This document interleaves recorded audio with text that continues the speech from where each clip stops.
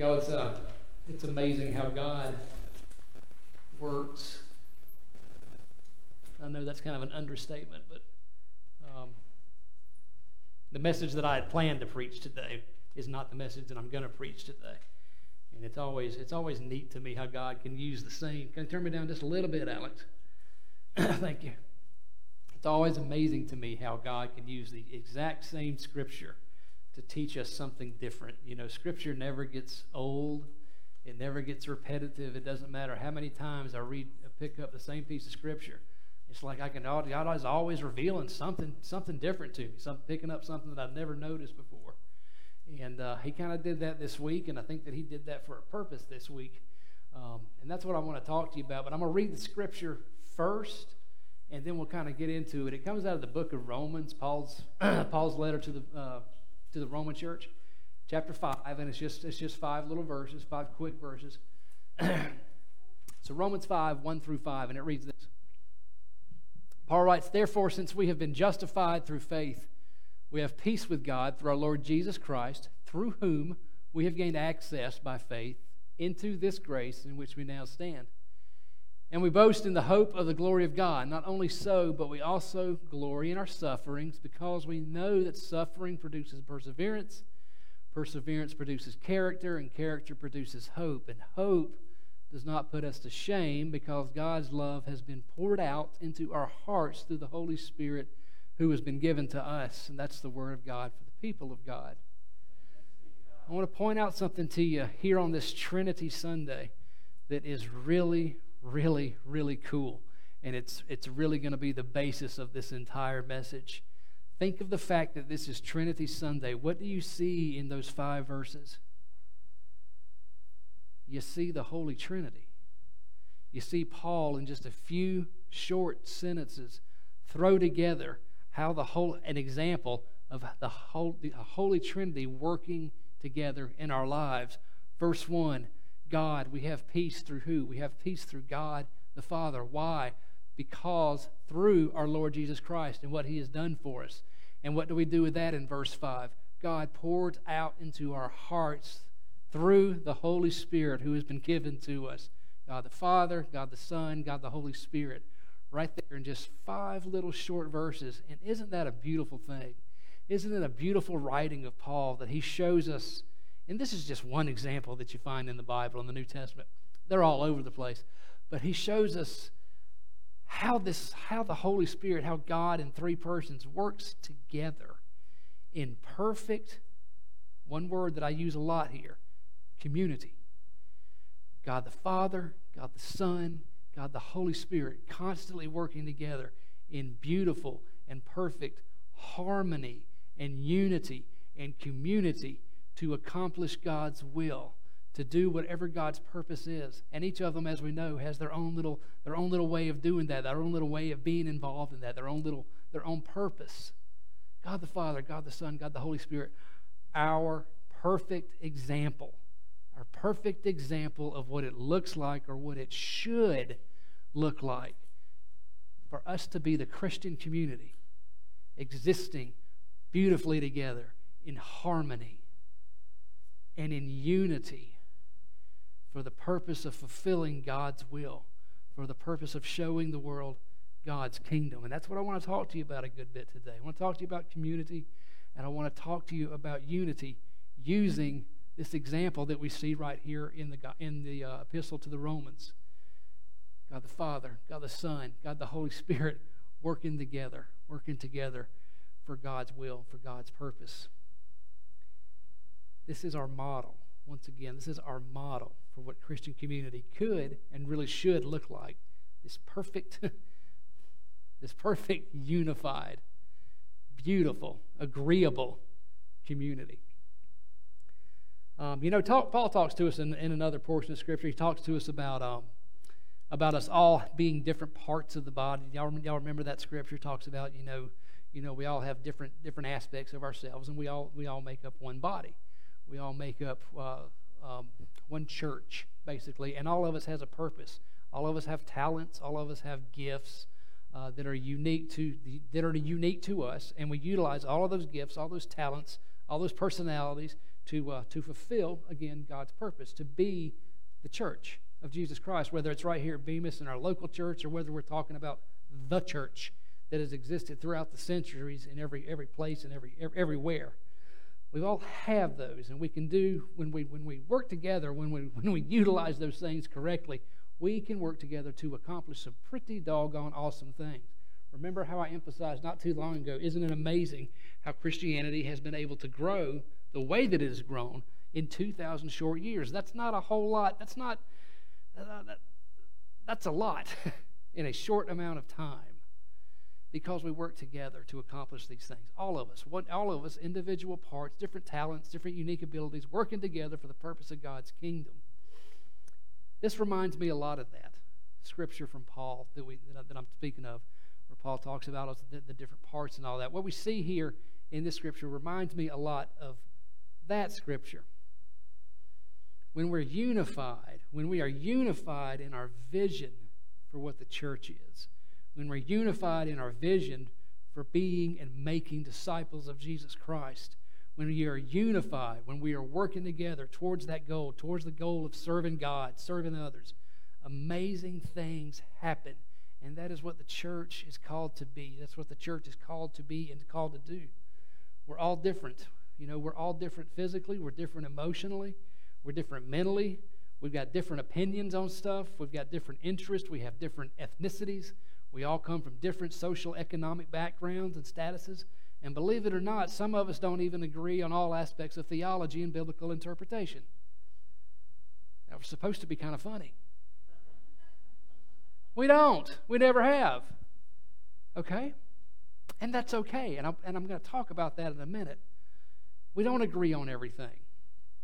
And we are all different. Many of us, and if you're a guest here, some of this isn't going to make sense to you. But if you're a member and you're a regular attender, this is going to make a whole lot of sense to you.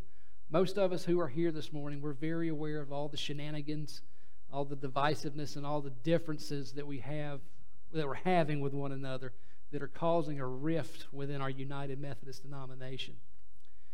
Did he make it? Shirley, where's your husband at? Tony and I went to annual conference this last week, and really with the exception of one speech that was given, it really turned out to be a pretty tame event. Of course, the focal point of the majority of the conversations that were occurring throughout was the divisiveness that we're experiencing. People wondering and questioning, how are we going to move forward? What do we do? What direction do we take? Everybody's kind of stressing out, to be honest with you. You find a lot of people who are stressing out about all this divisiveness and trying to navigate, this whole thing and try to figure out where God is leading them. I had a lot of conversations this past week with some old friends and even with some new folks that I'd met. I've got preacher friends, I've got non-preacher friends, and they range from the very theologically conservative to the theologically moderate, even into a handful who I would consider to be more theologically progressive, those types of things. We don't agree on all things. I talked to dozens of people, and there was literally thousands of people there. We don't agree on all things, church. We never have. We never will. Not in the local church, and certainly not in the church universal. But we're called to something bigger. If you guys attended our first disaffiliation meeting, our district superintendent came. And one of the things that she said was that really stood out to me and made a real impact on the way that I was thinking, the way that I thought, is she drew out the fact that it's always been this way. And it's not going to change, okay? We said the Apostles' Creed this morning. We've been saying the Apostles' Creed every morning for several months now, every Sunday morning for several months now. The reason that we have the Apostles' Creed in the first place, which our district superintendent reminded us of, the reason that we have the Apostles' Creed in the first place, the reason that we have the longer version that we call the Nicene Creed that you can find in your hymnal in the first place, is specifically because Christians haven't agreed for 2,000 years. And somebody had to write those things down because those were disagreements 2,000 years ago since the beginning of Christianity, and people had to hash this stuff out. Here's the thing. We're not always going to agree. We're not always going to agree theologically on stuff. The necessities are important. The non-essentials are the stuff that divide us. and mess up our potential for unity. It's why we have literally tens of thousands of Protestant denominations. Last estimate that I saw was somewhere in the neighborhood of about 34,000 different denominations. Why do we have the one thing the Protestant church has been really good at is schism and divisiveness. If you want to give us credit for one thing, we have really excelled in that area. What happens? We don't agree with something you said. Well, let's go form another denomination. What happened here? Don't agree with what you said. Let's go form another denomination. We don't like y'all. What about you guys? I don't like what you said. We're going to go form another church, build our own church. Snowballing for centuries. Really not that many centuries. This only Protestantism, if y'all didn't know this, isn't that old. Protestantism is only about 500 years old. We have managed to create nearly 35,000 denominations in a short span of 500 years. Simply because we don't like what somebody else believes or what somebody else says. Normally, these things are stuff that really don't matter. They don't touch our salvation. They have nothing to do with our salvation. You know, I'm not telling you that beliefs aren't important. Orthodox, y'all have heard me say this, orthodox, historical Christian doctrines are important, church. Some of the beliefs that we hold are absolutely essential to our salvation. They're absolutely essential to our understanding of who God is, to our understanding of who Jesus is, to our understanding of our purpose here on earth. Never, ever, ever, ever, say it one more time, ever will you hear me stand up here and diminish the necessity of our essential beliefs and doctrines. But I'm going to tell you, the essential beliefs is a pretty short list. Christianity is very simple. The essential beliefs of Christianity at the end of the day is a pretty doggone short list. That's why I've been emphasizing the Apostles' Creed, because I think the Apostles' Creed kind of sums up our essentials. If we're going to map out the bare necessities, the bare bones of Christian doctrinal beliefs, I think that's it. All this other stuff that we divide over, really not that essential, folks. They're important. Beliefs are important. Again, you'll never hear me diminish the importance of essential beliefs, but there's other things that are important too, church. The way that we practice our faith is important. The way that we live out, this is what I want you to hear, the way that we live out our faith is important. I've told you this before. We can have all the right beliefs in the world. We can be absolutely 100% correct on all of our doctrines, all of our theology, everything across the board. And we can still look nothing like Jesus. Y'all ever know anybody like that? I have. I've known a lot of them. Beliefs are important, but so is our practice, how we live out our faith. Beliefs are important, but loving our neighbors is also important. How have we stressed that over the last year? What Jesus said were the greatest commandments. Loving God is on equal footing with loving our neighbors, which is everybody, through all circumstances. Beliefs are important, but Jesus said the way that we practice our beliefs, the way that we live out our faith is important. Loving one another through all circumstances is important. It is the primary Christian ethic. It's really simple. Loving our neighbor, loving people during our short time on earth is our sole primary Christian ethic. Yet we want to divide ourselves in our local churches and our families even over non-essential beliefs and nonsense. Remember a couple weeks ago we said that Jesus himself said the world would love us by one thing. And guess what? It wasn't our beliefs. He said the world will know that we are his disciples by what? Go ahead, somebody repeat it for me because I know y'all pay attention. We're going to have to go back in a couple weeks. By the way we love each other. He said it 3 times in 3 separate sentences. Love, he said, a final commandment I give you. Love one another. Just as I have loved you, so too are you to love one another. This is how the world will know you are my disciples, if you love one another. The way we love is important. How are we loving one another? How are we loving those in our Christian family with whom we have disagreements? Church, beliefs are important, but so is living out our faith, so is practicing our faith, so is loving our neighbor. Beliefs are important, but so, and here's where I'm going with all this, so is church unity. Beliefs are important, but so is the unity of the church. If you were to look into your Bibles in the Gospel of John, over in John 17, I think it's the night before Christ. Yeah, it was the night before Christ. The night Christ was arrested, the night before he died. You're going to find that Jesus is saying this really beautiful prayer, and it occupies a good little length in that chapter.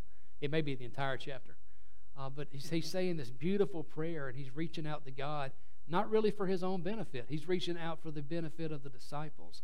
He's praying for the disciples, and he's praying for the future of the church. And he says these words, he prays these words to God. He says, I pray that they at the time being the disciples, they for now, for our purposes today, is us, they being the church. I pray that they will be one. Father, just as you are in me and I am in you, here's some more Trinitarian language for you. Just as you are in me and I am in you, I pray that they also will be in us, so that the world will believe you sent me. Then the world will know that you sent me, and that you have loved them just as you have loved me. Again, you can see the nature of the community of Jesus and the Father working together here. You are in me, I am in you. I pray that they, the church, may also be in us. That's me, and that's you, church. And then he prays, may they be one. Why? Why should they be one? May they be one so that the world will know that you sent me and that you love them. Our unity, our oneness, our love for one another provides the evidence to the world that Jesus is who he says he is, that Jesus is Lord, that he is who we say he is. Other New Testament authors talk about church unity over and over and over and over again. It's not an obscure idea. It's a very prominent idea in the New Testament. Writing to the church at Ephesus in the book of Ephesians, Paul says this. He urges the church. He says, I urge you to live a life worthy of the calling that you have received. Be completely humble and completely gentle. Be patient, bearing with one another in love. Make every effort to keep the unity of the Spirit in the bond of peace. 1 Peter chapter 3, Peter writes this. He says, finally, all of you be of one mind, united, sympathetic, lovers of your fellow believers, compassionate, modest in your opinion of yourselves. So let me give you an idea of what that kind of looks like sometimes. You know, all those conversations that we were having this week down at the annual conference, me and Tony and everybody else who was down there, you know, all of those people who had different opinions, all those people who identified themselves with this group or with that group. Am I with these people? Am I with these people? Am I doing this? Am I going? Am I staying? Or whatever. Not a bit of that mattered when we gathered together for worship.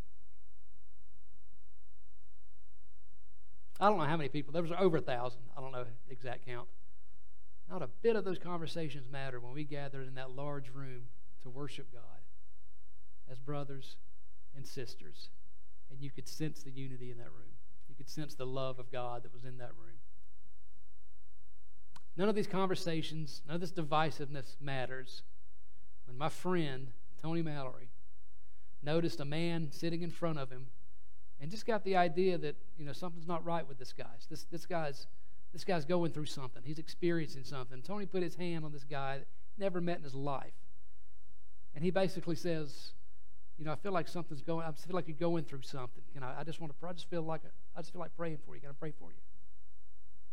And there, my friend, my brother, Tony Mallory, and this other guy that he had never met his entire life prayed together, cried together, and provided the example of what unity and love and brotherly Christian love looks like in the midst of all this divisiveness. None of that mattered. None of that mattered when healing was going on in the name of Christ. Right there, through our brother. Just like the Holy Trinity works together, church. Father, Son, and Holy Spirit, just like they work in perfect harmony, perfect unity, so should we. I've said this on a number of occasions, and I kind of use this comparison probably too much. Y'all probably get tired of hearing me talk about this, but over the years, I've said that in many ways that if the church operated, if the church functioned the way that programs like Alcoholics Anonymous and Narcotics Anonymous and other 12-step groups operated and functioned, we would probably be a lot better off. And there's a lot of examples that I can give you as to why I have that opinion. One of those reasons that I say that, though, is that these programs operate with what they oftentimes refer to as singleness of purpose. Singleness of purpose. We do one thing here, and that's all we do. Okay? If you're in AA, their singleness of purpose is helping a suffering alcoholic to recover. If you're in Narcotics Anonymous, their singleness of purpose is helping somebody dealing with substance abuse, suffering with substance abuse, to recover. That's what they do, that's who they are, and that is all that they do. Singleness of purpose. What's that look like when I say that? It means that they don't do anything outside of those boundaries. They don't get involved with issues that are unrelated to their purposes. They don't accept money from outside sources. They don't publish or espouse opinions that have nothing, that are unrelated to helping others. And they stay absolutely away from anything even remotely resembling public controversy. They have a singleness of purpose to carry their message. Here it is. To carry their gospel. To carry their good news to the people who need it the most. What if we just operated with that singleness of purpose? To carry our gospel. To carry the best news there is and never has been. Carry the gospel of simply being and making disciples of Jesus Christ. What do you do? This is what we do here, church. We operate with a singleness of purpose, to be and to make disciples. To carry the gospel to the ones who need it. The Trinity works together, folks, to fulfill God's purpose. What if we were unified under that one primary purpose? One primary purpose, to make disciples. What if we could set aside all of our differences of opinion, stop working against each other, and exist solely for the mission on which God has sent us? What if we truly were a unified community? I don't think I've got to tell you the answer to that. I don't think I've got to tell you what the outcome of such a church would be. I don't think I have to tell you what the outcome of such a community would be. I think you'd see people being brought to Christ. I think you would see people who are already in the church growing in their love for God and growing in their love for another, growing in Christ's likeness. I think you would see a community that Jesus envisioned when he prayed those words in the Gospel of John that I told you about just a few minutes ago. Again, I had not planned on preaching on this subject today. This was the farthest from my mind when I started checking out the Scripture earlier this week. The primary subject of this Scripture actually has everything to do with the assurance that we have of our salvation and the peace that we have with God, even through tumultuous times. That is in essence really what this Scripture is writing about. But when I saw that community that was pointed out, you have to believe that Paul did that on purpose. That he mentions God the Father, God the Son, God the Holy Spirit on purpose. When I saw that just jumped off the page to me as we're dealing with some of the things that we're dealing. And you see this perfect community, this perfect conglomeration of holiness that works together to do marvelous things, to carry out God's will. And I just felt that God was pushing me to speak on that. I'm going to close by telling you this. I'm going to give you a story, and I'm going to try not to mess it up real bad. But this is a story that our bishop gave at the end of our conference this year, at the very last day, the very last sermon that was given. And again, I'm going to try my best not to mess this up. Needless to say, he was addressing some of this stuff, and he said he had gone to. It wasn't like a annual conference or anything like that, but he was at some kind of meeting, with a number of churches and everything, and y'all know what we've been talking about through this whole process. You guys who attend here regularly and are members and everything, and you know all of the emotions are high, all of the spirits are high. You know, you got folks over here that we need to do this. We got folks over here we need to do that. This is the direction we need to go. No, this is the direction we need to go. And everybody's just chomping at the bit, and everybody's fighting and belly aching about everything. So that's what our bishop's having to deal with pretty much on a daily basis, by the way. Anyway, he's at one of these church meetings, and he says, this guy walks up to me, young guy. It says he describes him as a young guy. And as all these conversations are going on, you know, the thickness in the air and even some of the anger that you feel and all that, and the tension and the stress and the anxiety. He says, this guy walks up to me. He says, and I swear, y'all, he gave me the deepest, in regards to what direction we should be going, he gave me the most solid, foundational, the most deepest theological insight that I've ever heard that he possibly could have given us during this time. Lorelei, what was that? Chill out and do God's work. Chill out and do God's work. I think that's pretty doggone good advice. Chill out and do God's work. Bemis, I'll give you credit. We're doing God's work in a lot of ways. We've done a lot in the last year. We've seen our church. We've seen people join our church. We've prayed with people that we don't even know. We've set up outreach opportunities and just all kind of stuff. We're doing the work of God. We're doing the work of God. I feel like for the most part, this is a unified church. So in some ways, I'm preaching to the choir. Kevin, come up, brother.